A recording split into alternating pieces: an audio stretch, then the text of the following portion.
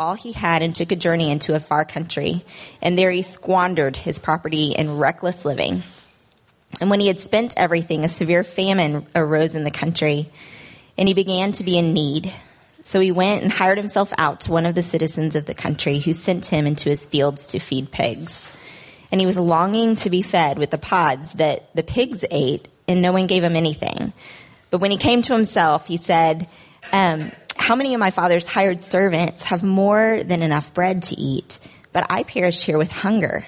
I will arise and go to my father, and I will say to him, Father, I have sinned against you and against heaven. I am no longer worthy to be called your son. Treat me as one of your hired servants.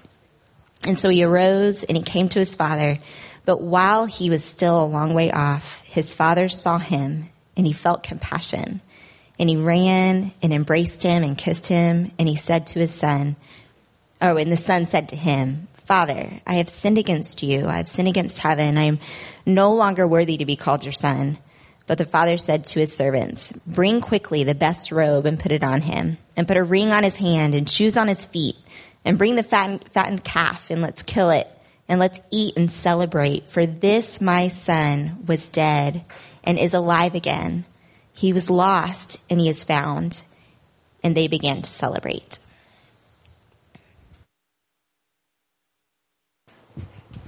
Really well read. Exceptional.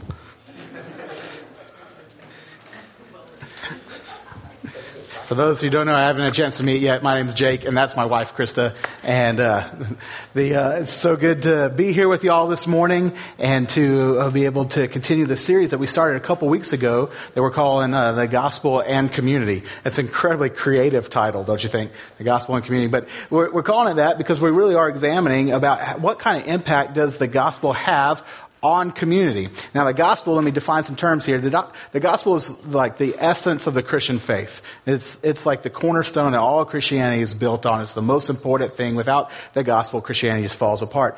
And basically, the gospel is summed up in John 3:16. For God so loved the world that he gave his one and only son, who we know is Jesus Christ, who came to earth, lived the perfect life that we had all failed to live, died on the cross for the death that we all deserve to die because of our sins, and then rose again 3 days later. And the verse continues to say that whoever believes in him should not perish but have everlasting life. Like that's the gospel message. And usually when we think about the gospel, we think about what it does with a key relationship, the relationship between us and God. And when we think about it, though, very individual terms, we think about it like, I believe the gospel that helps me be right with God, that reconciles me to God or restores me to God. And that's certainly true.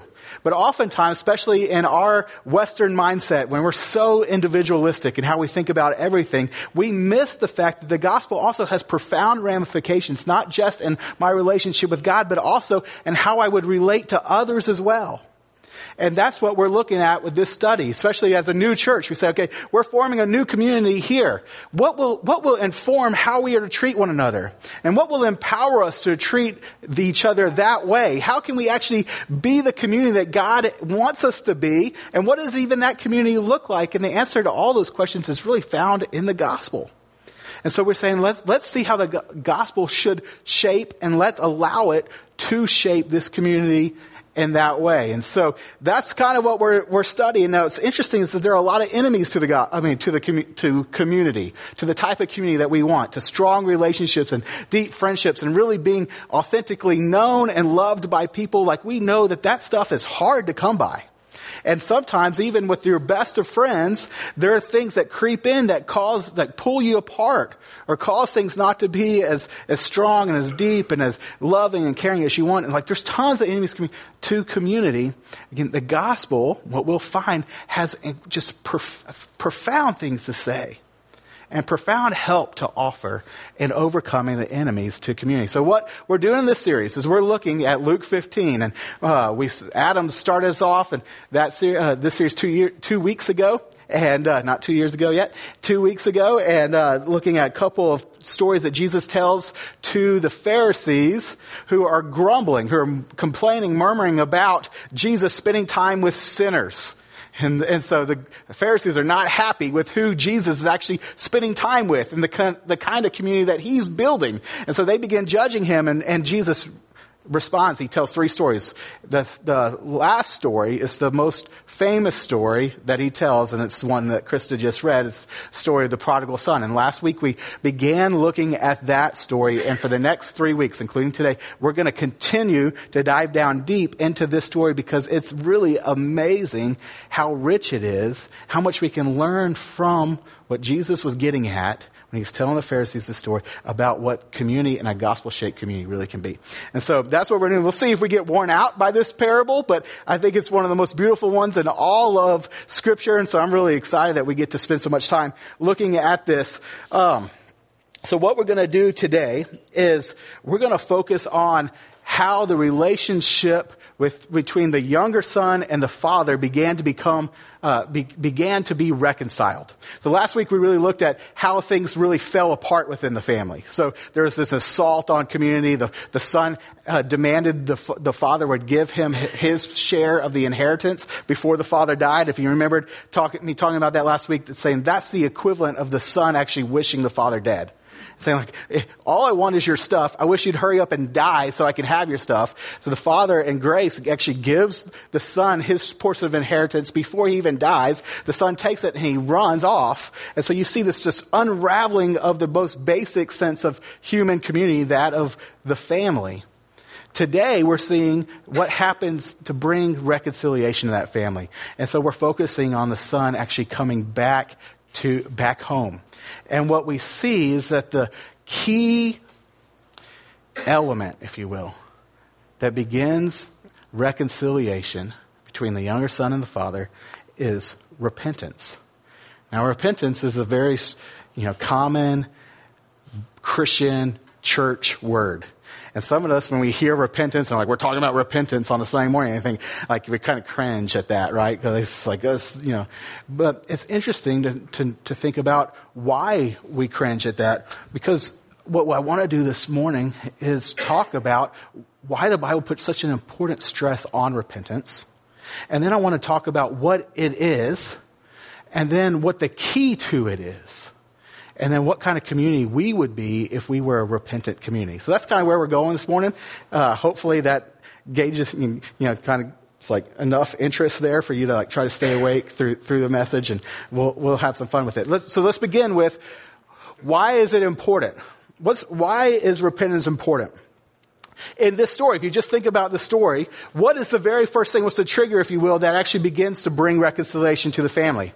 Is it not when the son realizes that he's messed up and that decides to come back to the father, and he rehearses the speech, I've sinned against you, I've sinned against heaven, I've sinned against you, I'm not worthy to be called your son.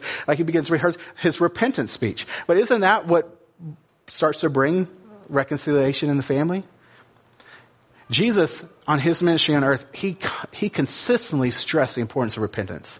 If you read through the Gospels, you see phrases used over and over again, like repent and believe, or repent for the kingdom of God is near, or repent to enter into the kingdom. And basically what he's saying is that it all begins with repentance. In fact, Jesus is saying that I don't have anything to offer you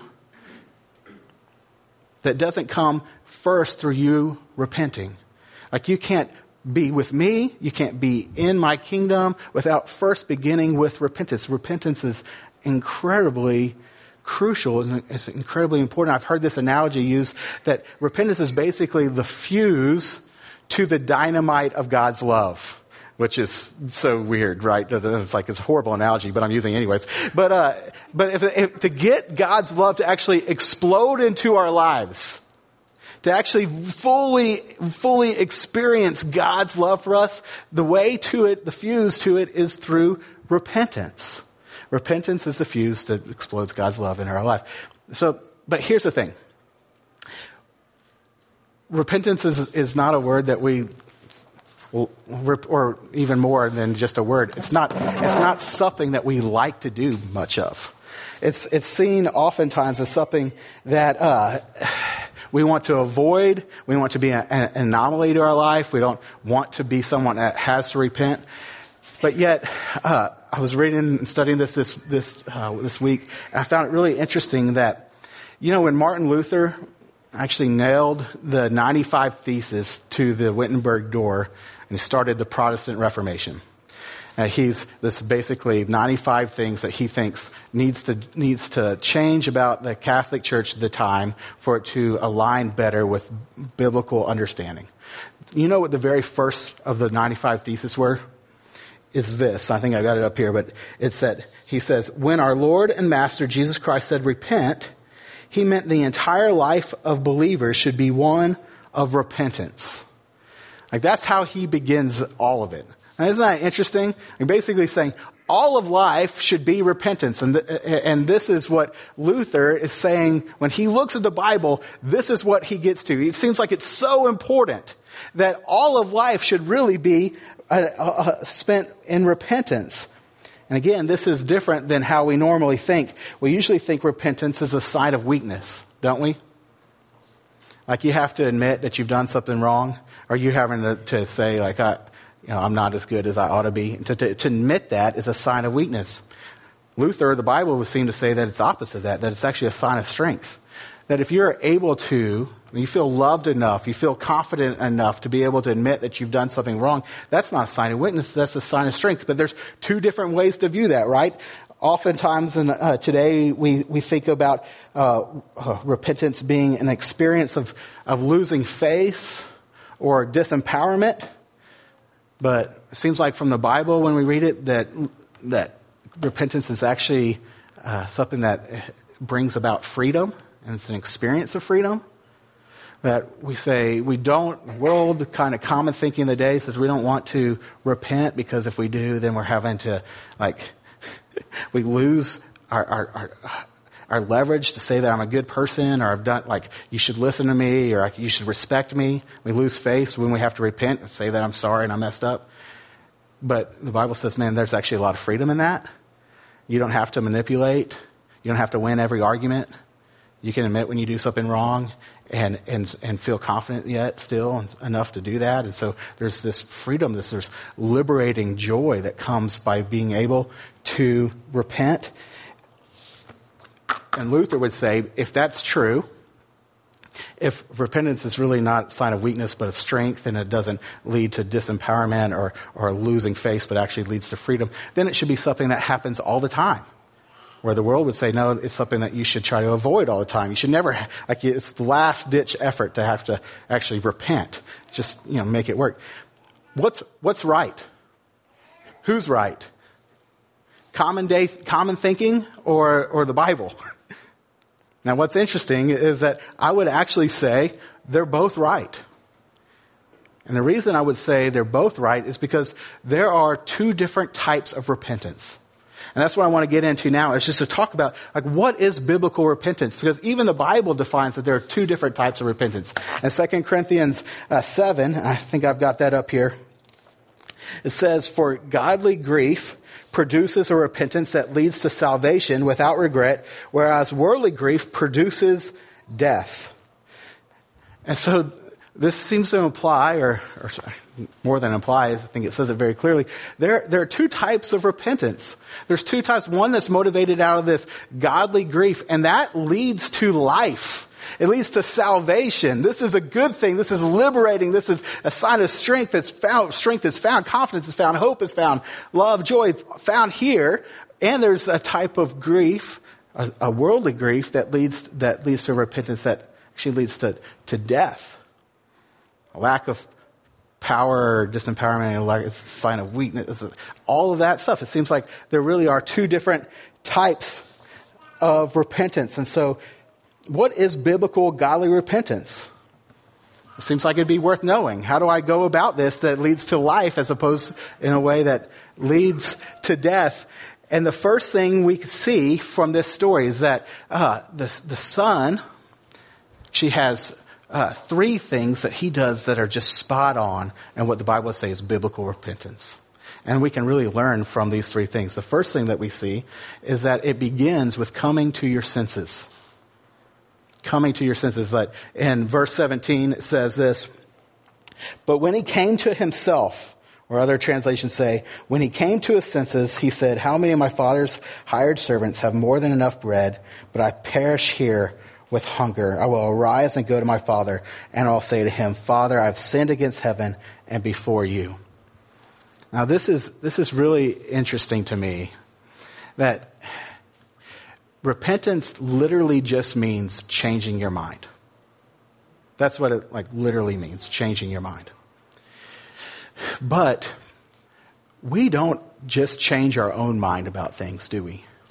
Not about big things, not about things like what's right or wrong or what's purpose of life or like how to live, like is there a God or is there not a God? Like big things like that, we don't just change our mind. It takes something to change our mind. It takes something outside ourselves to do that. When Jesus says that he came to his senses or he came to himself, it's saying that there was something for this son that actually brought about the repentance that happened that outside of himself that woke himself up.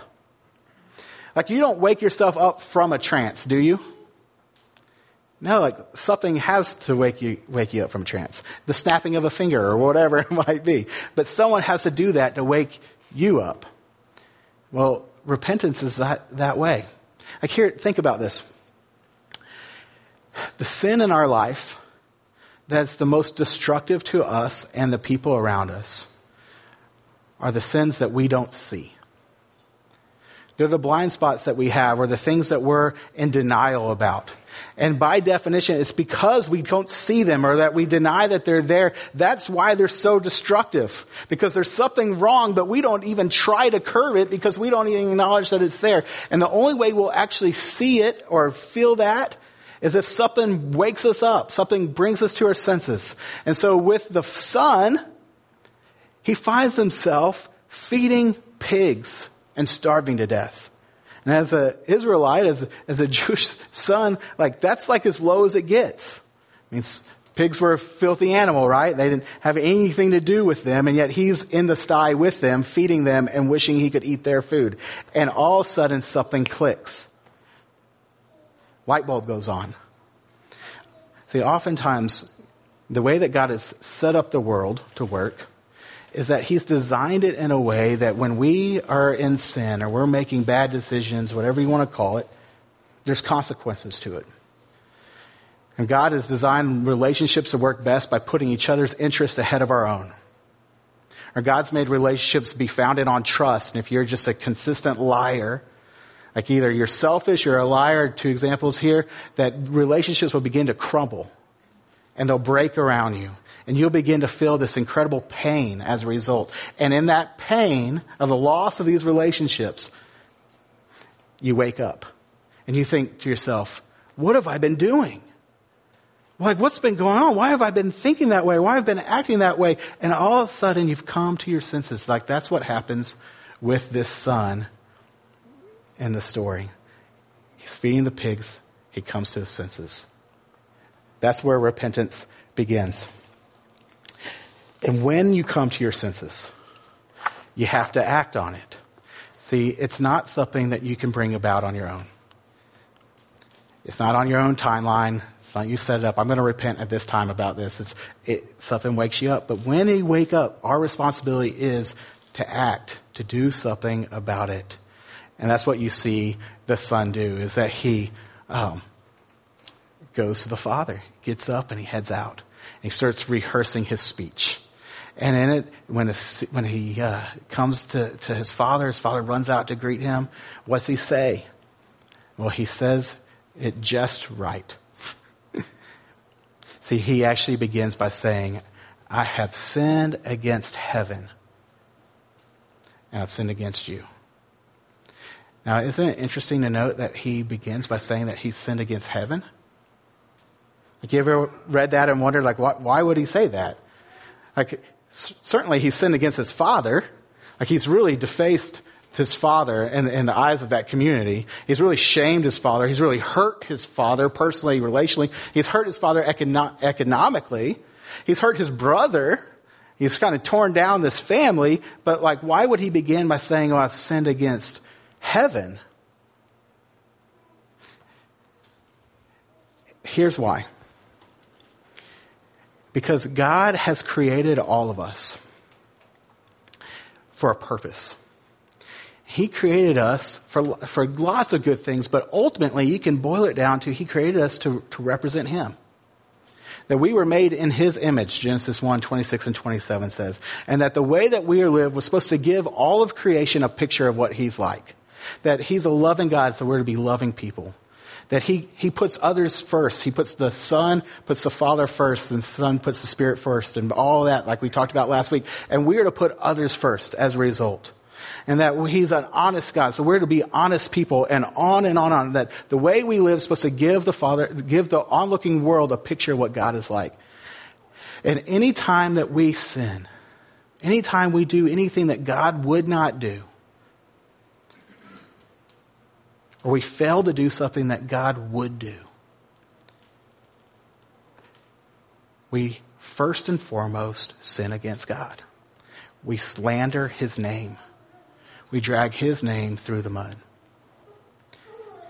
When David sinned, King David, and you read the Old Testament, he's one of the great heroes of the faith, but if you're familiar with his story, like he messes up big time. And King David is supposed to be out war with his troops, and so he holds back, and then he sees a woman bathing on the top of the building, and he summons her. She's already married, and he is too, but he commits adultery with her. And then he gets her pregnant, and to hide it, he actually has her husband, who is off at war, killed. And that's about as dark as it gets, isn't it? And yet in Psalm 51, which is the psalm in which you see David confessing from his sins, this is what he says. He says in verse 4, "Against you and you only have I sinned and done what is evil in your sight." And you think, what in the world, David? Did you forget about Bathsheba, the girl that you had an affair with and got pregnant and killed her husband? Did you forget about her husband? What? He says, against you first, God, you, I've sinned. And guys, that's where it begins. And here's why this is so powerful, why this is so important, that repentance would, after coming to your senses, what you would go with it is vertically first, repenting in front of God. It's because there are two types of repentance. And there's this worldly sorrow that really boils down to sorrow and grief over the consequences of your sin. And then there's godly sorrow that really boils down to sorrow and grief over how you have wronged God and others. And there's a big difference there, isn't there? Because who are you feeling sorrow for in this first one, the worldly sorrow? Aren't you just simply feeling sorrow for yourself? I've messed up. I've been caught, or I'm experiencing the consequences of my pain, and I'm sorrowful over the pain I'm experiencing. I don't like that I'm experiencing pain. I don't care about who I've hurt. What I care about is how I've hurt me. And that, guys, if our sin is primarily motivated out of self-centeredness, then that kind of grief is only further self-centeredness. And it leads to no kind of change. It leads to death. Okay, this is heavy stuff. Let me tell you a funny story. And this is kind of goofy illustration from when I was young. But it's really spot on. When I was in middle school, I dated, when I was in middle school, there was this girl I really liked. And this girl, my parents had a rule that I wasn't allowed to go out with anybody at that age. And so I didn't like that rule. And I really liked this girl. And so there was a school dance. And so I asked her to go to the dance with me. And so I'm dancing with her. And as I look around on the dance floor, I notice that there's a bunch of, looking for kids, make sure this is cool. Bunch of other guys that are dancing that's got their hand on the butt of the girl that they're dancing with. And I think, that's cool. So I follow suit. And I'm dancing with my hand on this girl's butt. Little do I know that there's chaperones for this dance. And not just that there are, but they happen to be my parents' really, really, really good friends. And so they don't say anything to me. They just call my parents. And so the next day, My dad comes home from work. He was home from work late. I had actually already fallen asleep. And so they wake me up when my dad had gone home and bring me into their room. And I don't know what time it is, but I'm kind of in a stupor. They just say, I don't know what's going on. And they just really kindly, they're not harsh, but they just say, like, Jake, the Hougs called us, and we know that you were dancing with Lauren, and we know you had her hand on her butt. And I'm not kidding. I literally passed out. I mean, I did. I just hit the ground. When I came to, my parents just didn't know what to do with that. So they're like, we'll talk to you about it in the morning. So I just able to go to sleep. But the next morning I'll wake up and like, I'm just devastated. I'm crying. I'm just so upset. And like, my parents are thinking, man, this guy is really repentant. Like he literally passed out and now he's crying and all this stuff. And so all is good. Until Tuesday, 2 days later, I asked Lauren to officially be my girlfriend. Go out with me. And I start dating her, whatever that looks like in middle school, behind my parents' back. Now, when I passed out and when I was crying the next morning, was I thinking, I'm going to fake that I'm really upset about this so that they'll leave me alone and I can go do what I want? No. I really was upset. I really was sorrowful. But I was really upset for me. I certainly wasn't upset for what I'd done to God or to my parents or to this girl or whatever. I was just upset for myself. I didn't want the consequences. I was upset that I got caught. And so did it lead to any kind of life change? No. 2 days later, I'm with this girl. Yes, there's a sorrow, there's a grief, there's a repentance that's really motivated out of selfishness. You repent because you don't like the consequences and how it affects you. And there's a completely different thing when you actually acknowledge that your sin has wronged the God that loves you and created you and has wronged others. And it's sorrow over the sin itself that then leads to change.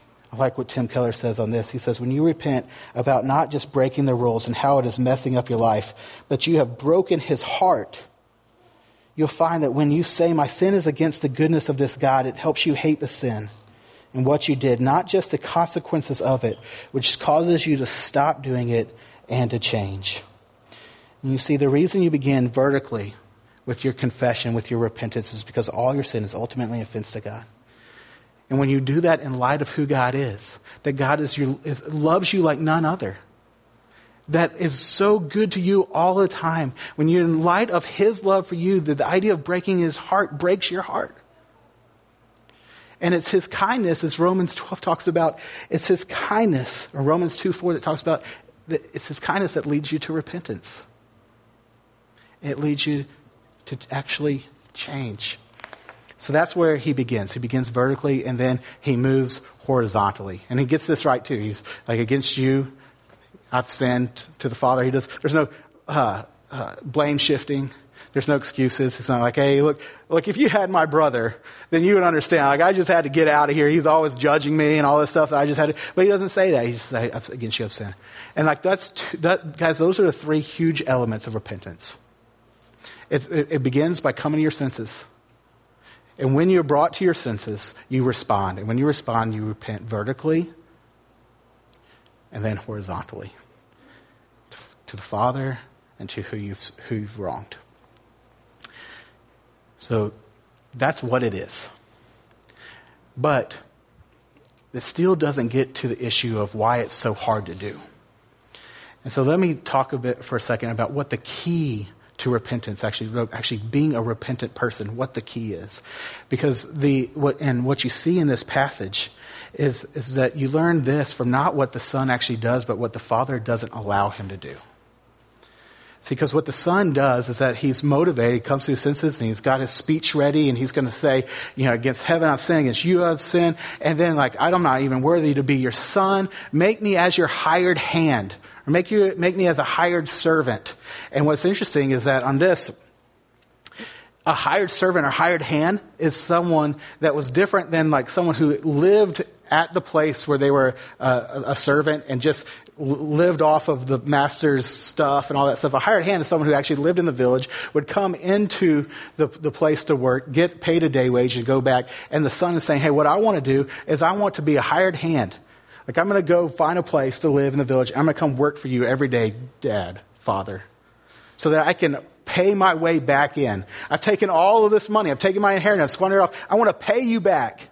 And so he comes back to the father, and as he's walking to the father, what happens? His father sees him, right? Long distance, really far off. Father runs to the son. And guys, like, just a little bit more context here. Like, Middle Eastern patriarchs, they don't run. Like, they're wearing skirts. And to run while wearing skirts, you have to like lift them up and show your legs a little bit. Like, that's not happening with Middle Eastern patriarchs. Like, it's contextually, it just never happens. Little boys run, little girls run, women would run, men would not run. In fact, also, there's a sign of superiority, that the patriarch the one who's most superior in the conversation, they would stand put, and the inferior person would come to them. But you see the complete opposite here. And Jesus is telling a story to give us this incredible picture in the heart of God that he sees the son far distance off and runs to him. And he actually throws himself around him. And the Greek actually is that he would threw himself at his neck. And then he embraces the son and he kisses him. And he says, all this stuff, like it's the robe and the ring, the fatted calf, the party. The son, if you recognize, like when he had this speech ready, he rehearsed it. Against you, against heaven I've sinned. Against you, Father, I've sinned. I'm not worthy to be called your son. And then one other part, make me like a hired hand. That's his rehearsed speech. But when he gets to the Father, or the Father actually gets to him, he says all of that except for the part about make me like your hired hand. Why? Because the Father wouldn't let him even get there. If you go with the analogy that I said at the beginning, this really goofy analogy about repentance being the fuse to the dynamite that explodes God's love into our life, that whole deal, what's really interesting to note is that the Father's love here was ever present. The Father had never stopped loving the Son. And that when the Son begins his way back home, the Father runs to him. You see in it that the Father's love is actually the spark. It's the light that lights the fuse. His love is the light that lights the fuse that explodes his love fully in our life. Like if you're going to go for the whole analogy here. And what I mean by that is that God's love leads us to repentance. And then when we repent, we experience to a greater, fuller extent than ever before God's love. That it's all about his love. It's really, really amazing and powerful. Through that, what I want to draw out there is that what makes repentance so hard to do for us is that oftentimes we relate to God so differently. We relate like we need to be a hired hand. People often refer to this as religion. That when we think about religion, we think about what hoops do I need to jump through in order for God to accept me or to bless me? What do I need to do? What do I need to not do in order to get God's love? And if that is how we function with our relation with God and even our relationship with others, that if the way that other people are going to accept me and like me is if I do the right things and not do the wrong things, and so I have their respect and that kind of stuff, then my hope and my confidence, your hope and your confidence, your joy, your identity is based on your record. It's based on what you're doing or not doing. And if that's the case, then repenting feels horrible. It feels life-taking. Because to repent is to admit that you don't have a perfect record. And if that's where your hope and your love, like your life, your joy, your confidence, your identity is found in your record, to say that my record isn't as flawless as I want it to be in your eyes or in others' eyes feels like it just drains you. It feels like it rocks you. It feels like it devastates you. And then what we do is we get in this vicious cycle, if you will, where if we mess up and we have to admit that we messed up, then what we want to do is we want to beat ourselves up about it, don't we? Because if I can beat myself up about what I've done wrong enough, then perhaps in the eyes of God, in the eyes of people, and even in the eyes of myself, I can convince everybody that's looking in that I really am a good person, because only a good person would really beat themselves up this much to this extent over something wrong that they've done. And if you beat yourself up enough, then perhaps you can be accepted again by God and even accept yourself, and then again have your confidence restored in your perfect record or your good enough record. But where do you know that how do you know you beat yourself up enough? And so we avoid repentance because it disconnects us from our source of power and confidence and hope and identity. And because even if I were to admit that I've messed up, then how would I know that I could ever regain that back? How would I ever done enough to beat myself enough to get that back? So we avoid it. We don't want to do it, because here's where the Father's love is so powerful. Is that as a Christian, as someone who believes the gospel, and what we believe is that we're accepted not based off of our record, but off of Jesus's. That what we believe, what the gospel tells us, is that none of us had a good enough record, but that God in his great love for us sent his Son to die for us in our behalf, to live the life, the perfect life, to have the perfect record that we have all failed to keep, and then to die in our place for our messed up records, and then to give us his righteousness, that we would be in Christ, that we could have his record. And so when we repent, what we're doing as Christians is we're just being reminded that we're sinners in need of grace. And we're able to do that because we have received it. And we could say, I don't have, my hope isn't in my record. It's in Christ's record. So let me admit when I've done wrong, and let me have confidence at the same time, because I have Jesus' record. And so the Father will always accept me and always love me because of what he's done for me. I think it's amazing that Jesus tells this story. And in this story, what you have, let me just read this. He tells the story of a son who is in agony, in rags, crying out to the Father, and the Father opens the door and welcomes him and clothes him and feasts him. But in the end of Jesus' life, he's on the cross, and he's in agony, and he's stripped naked, and he cries out to the Father, and the door is shut. And he is not robed, he is disrobed, and he is not feasted, but he gets vinegar to drink. And some people use repentance to make themselves miserable and to atone for their sin, but gospel-believing Christians understand that Jesus on the cross was miserable for us. That he was stripped naked for us so that we could be clothed in God's love.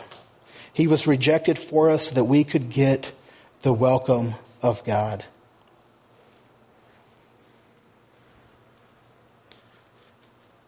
And so we can repent.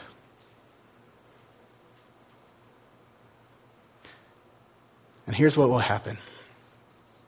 If we as a community, as individuals and as a community, would embrace the gospel, and we would become repentant people, then we would have an incredibly awesome community, would we not? If we get that repentance begins by coming to your senses, then we would recognize our need for one another. And we would say, I'm not going to go to church by just coming on a Sunday and being here and then leaving. But we'd say, I actually need people in my life who know me, who really know me, who can see the things that I can't even see about myself, the things that I'm blind to, that can help wake me up, who can help bring me to my senses. I need that. And so I'm going to be in real community. I'm going to really be with people who really know me. And then we've all that idea of people pointing out flaws in us and stuff like that. We push back on that. We've all had horrible situations of that, right? But what if we are a gospel community that everyone functions knowing that we are all sinners? in need of grace. And so when we're pointing out where others need to grow in and change in and repent of, we're also ready for people to do the same for us. And the way we go about it is gentle and loving. We're not out there just judging everyone, trying to condemn people. We're doing it out of love and in love because we're sinners as well that need a Savior.